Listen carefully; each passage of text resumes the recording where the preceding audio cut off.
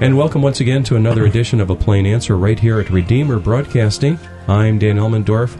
Joining me in the studio today, the Reverend Mark Diedrich. Good to be here, Dan. And also on the line with us, the Reverend Kevin Sherritt.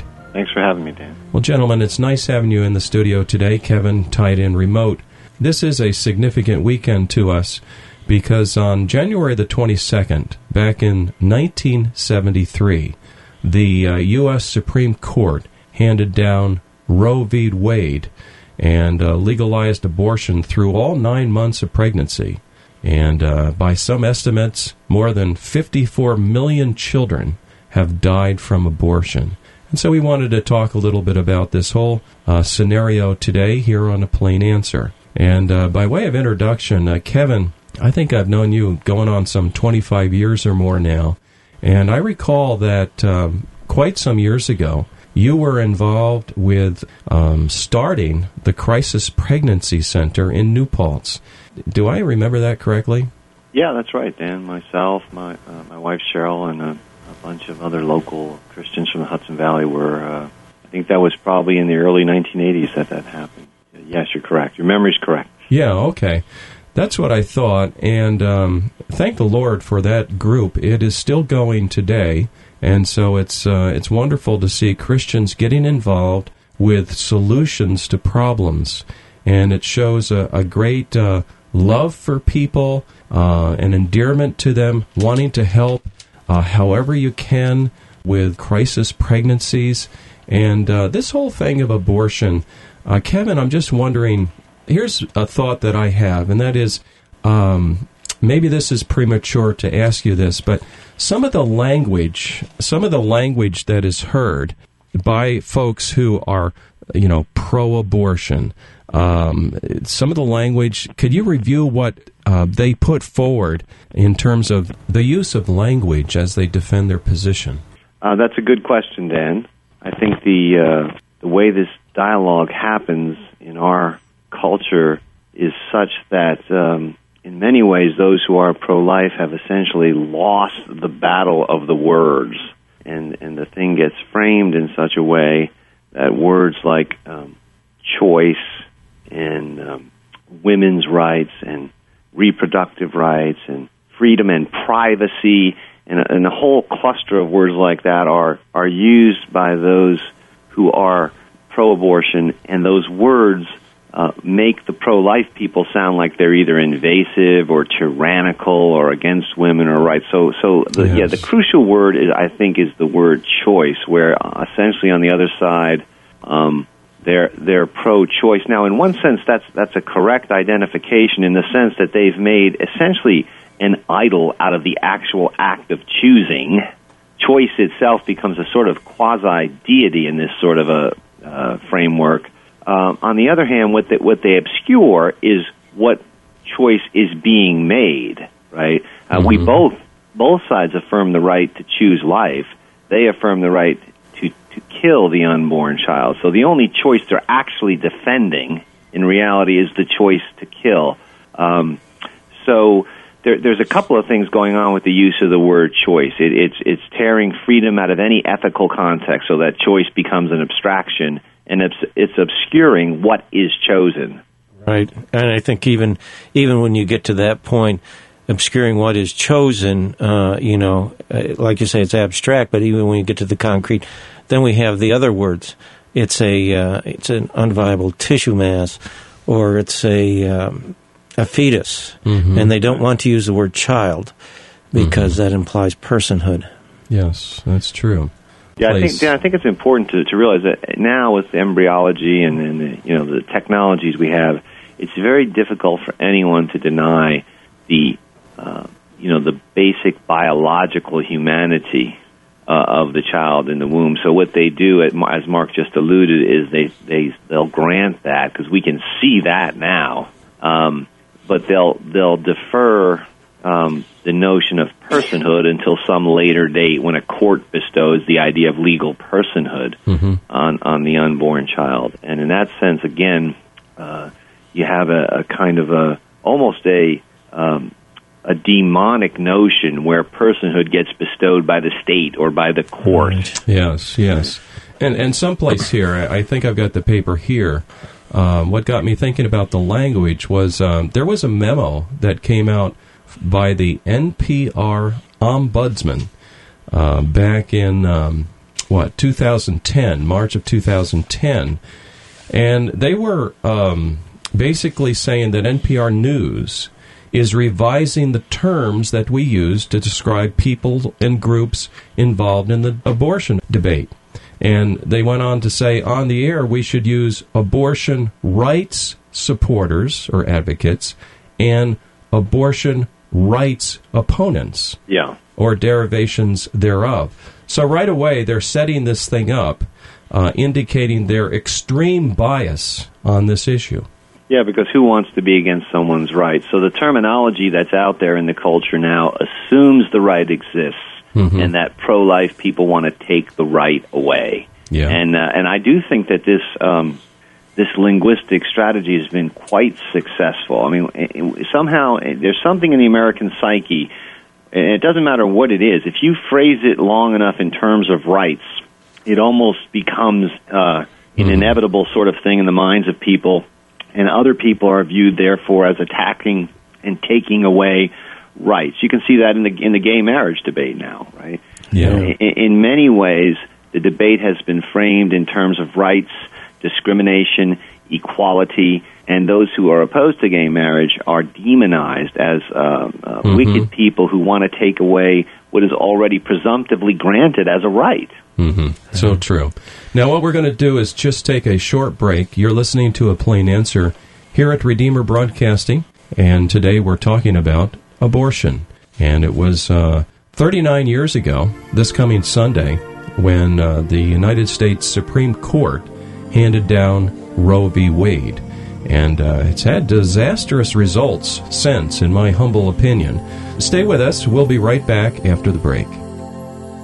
I regret the hours I have wasted and the pleasures I have tasted that you were never in.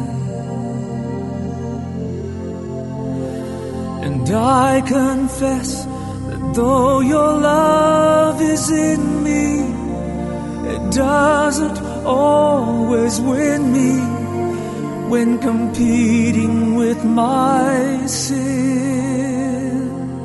We'll be right back with our program in just a minute. Now, a reminder that your gifts to this ministry enable us to bring you thoughtful, Christ-centered programming 24 hours a day. Would you prayerfully consider helping us with a tax-deductible gift this month? Redeemer Broadcasting is a 501c3 not-for-profit broadcast ministry. We're entirely listener-supported and have no advertisements. If you would like to help support us this month, and perhaps in the future, our mailing address is Redeemer Broadcasting, Post Office Box 1520, Olive Bridge, New York, 12461. Once again, Redeemer Broadcasting, Post Office Box 1520, Olive Bridge, New York, 12461.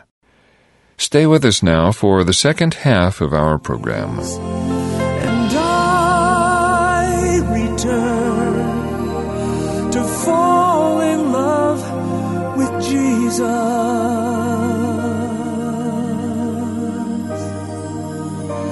I bow down on my knees.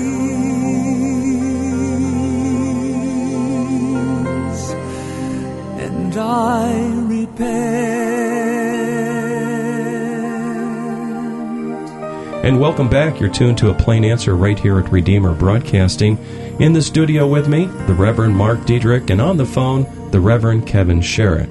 We've been talking about the whole area of abortion, and we've spent a little time exploring some of the use of words that both sides in the argument will use. We haven't said too much about what the Christian perspective is in terms of the use of words. And so how would we frame it as Christians? Kevin, maybe you could get us started. Well, obviously we're going to be shaped in the language we use to speak about this issue, as we are on others, by the word of Holy Scripture. And there, I think we see rather clearly that God is the author of all life from the beginning, that He has knit us together in our mother's wombs, and that we are made in His image, and that no sharp distinction can be drawn between any part of prenatal life or between prenatal life and postnatal life in general. And so God knows us, as Jeremiah indicates in Jeremiah chapter 1, or Paul indicates in Galatians 1. He knows us from inside of our mother's womb. He knows us as a personal being, and He knows us as His creation and in His image. And so this reframes the kind of utilitarian ethic that's out there that views this as tissue or some disposable entity at the under the complete control of the mother or some other entity. Yeah, I think Kevin's got the key words here. The image of God, the Imago Dei, is so important because what's happened with our society is they look at all life, and what is the phrase, a boy is a dog is a rat, or something like that, you know, where they just look at life as life without understanding that human life is very special, and that human life, what makes that human life special is not, as Kevin pointed out, the utilitarian aspect of it. And I'll tell you, that's very personal to me. Yes.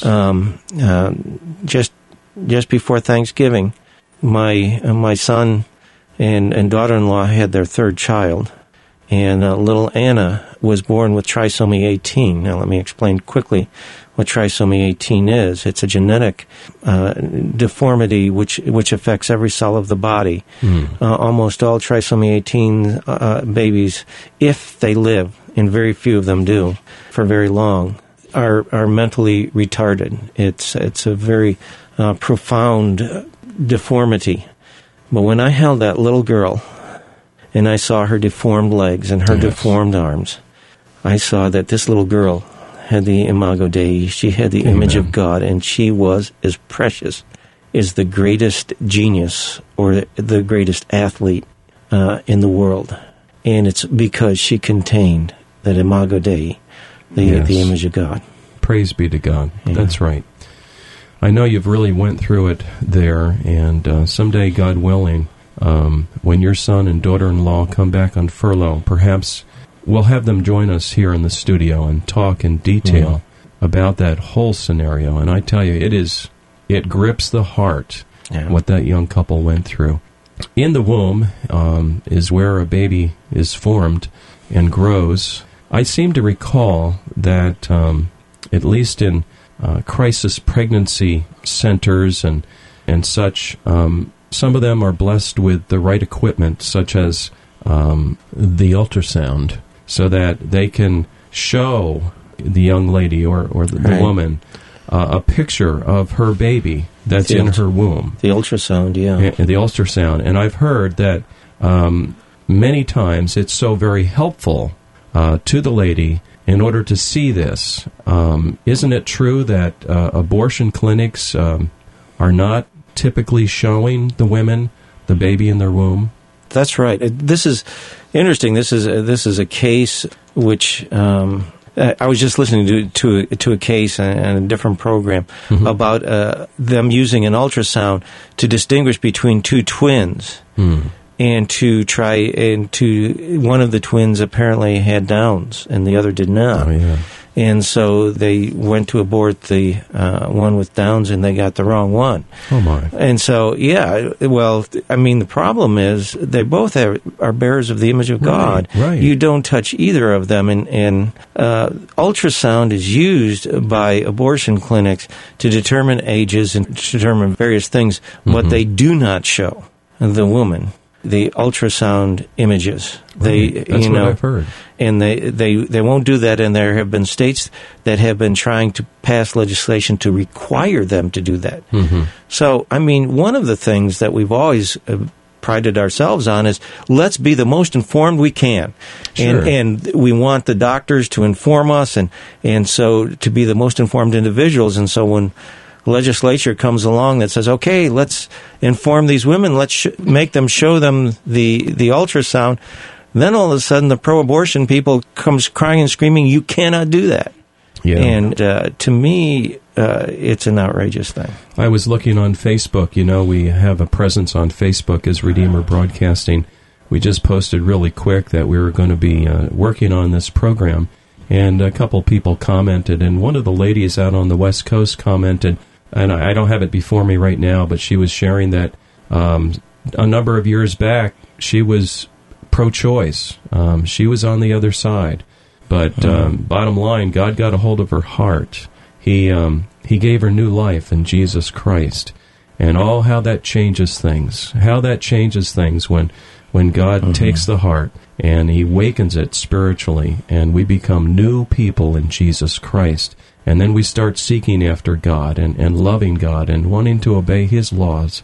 And I tell you, it really does make a difference on how you view life. Have either of you gentlemen had any contact with those who have been pregnant, and maybe it was a crisis pregnancy, and some of the emotions involved in these typically young ladies' lives, and any comments that you would like to share?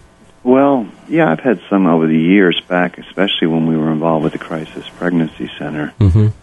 I mean, I think there's an instinct that mothers have to keep the child. I think they have to be culturally coached and led along, and that's why crisis pregnancy centers, if the law leaves them alone, are often very effective. Now, crisis pregnancy centers are up against enormous cultural forces now that view abortion as completely acceptable and not a problem. But there's a good bit of natural motherly instinct that is on our side, if you will, when you're dealing with a woman in this situation. Yeah, Dan, I was reading up on some of this, and I had read a statistic. Well, there are a couple things. First, one young woman who was very much pro-life wanted to see what was going on in the Planned Parenthood situation, and she walked into an abortion clinic. She said, "I'm 15 years old." She actually wasn't, but she was, setting up a scenario. She said, "I'm 15 years old. My boyfriend is 23. I'm pregnant, and I want to keep the baby." Now, the first thing that they told her is, first off, falsify your age so your boyfriend doesn't get in trouble. The second thing they told her to do, and she said the woman worked very hard to convince her to have an abortion.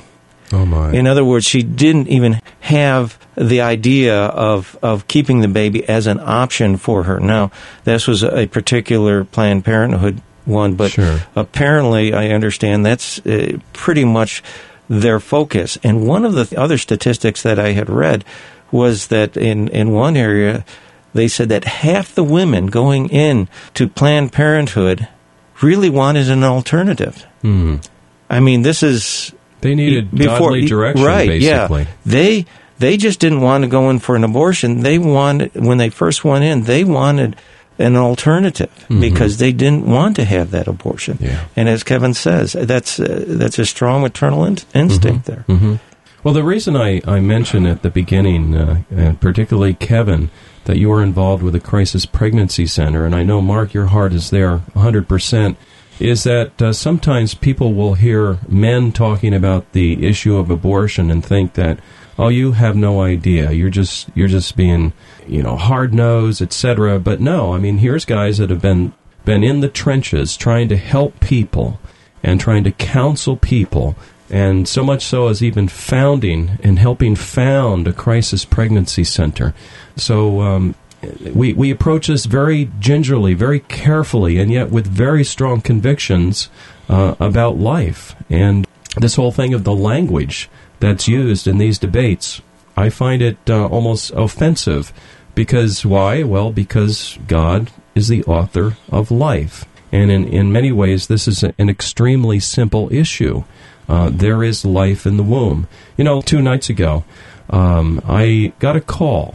And you don't like it when calls like this come in. And actually, my wife got the call, and I was listening. It was my son. He was just involved in a very serious automobile accident.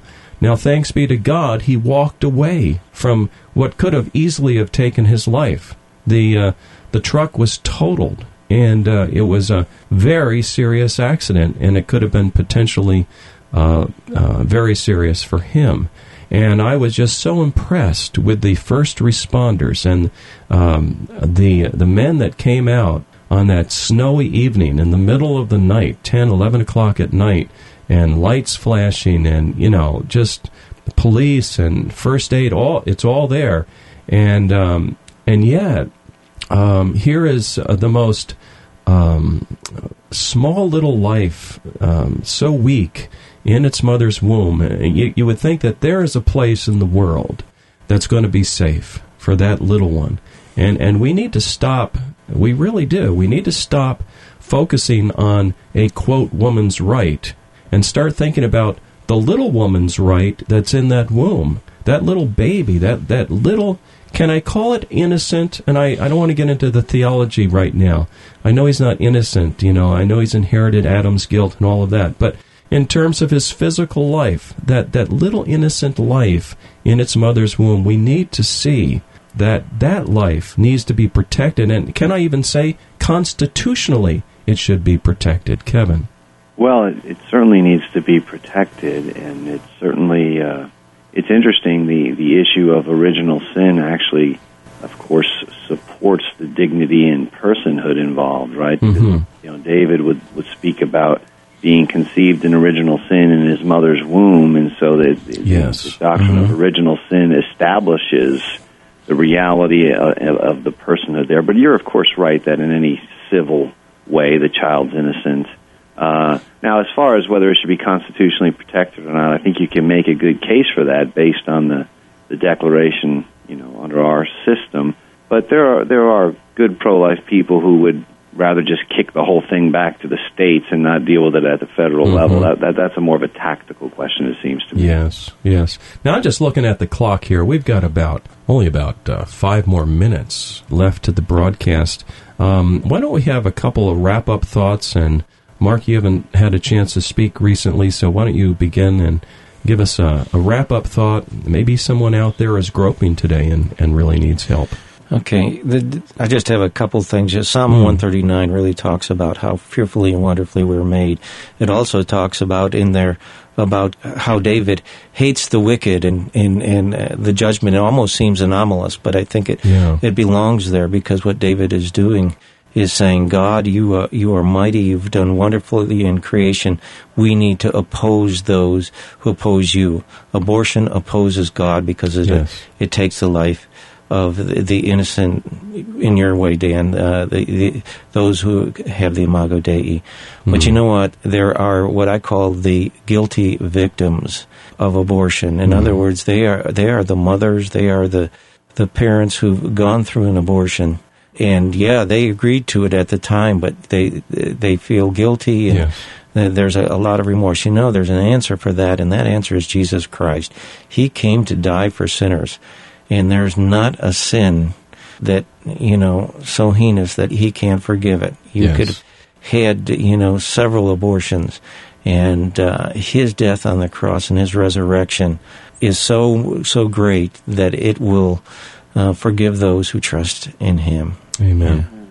And Kevin? Well, I guess what I'd say about this, Dan, is that this issue is really fundamentally different from any other sorts of political issues. This gets obscured every time we get into the political season like we are now. I think it has profound consequences for the shape of our public life. I think a lot of the cheapening and coarsening and degrading aspects of our culture are tied back to forces we let loose almost 40 years ago with Roe versus Wade. You simply cannot kill 50 million unborn children, future American citizens, and think that your national discourse and your national soul are going to remain well-ordered and sane. And so I think a lot of the lunacy which we see in our public life began, I don't want to overstate this. I don't want to say this is the source of all evils in the world, but a lot of our lunacy is tied to this. I mean, when you have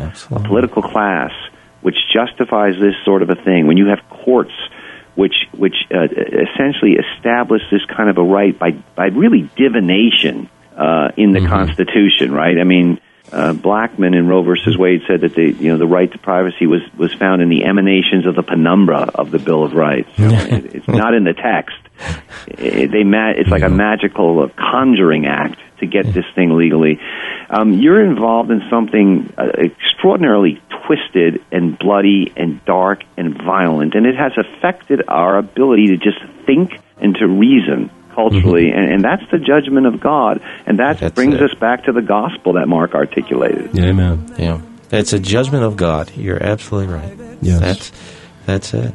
So in summary today, gentlemen, thank you very much. We just want to add that if you have a question for either of these fine pastors, feel free to email us. We'll forward your question to either of them. Our address is ministry@redeemerbroadcasting.org. That's ministry@redeemerbroadcasting.org. We want to help. If you need a connection to those in the crisis pregnancy arena, you've listened to this, we'll help you get in touch with them. Contact us, please. We'd love to help. Today in the studio with me has been the Reverend Mark Diedrich, on the phone, the Reverend Kevin Sherritt. I'm Dan Elmendorf. Please join us again next week at the same time for another edition of A Plain Answer. No one else to blame, and I return to fall in love with Jesus. I bow down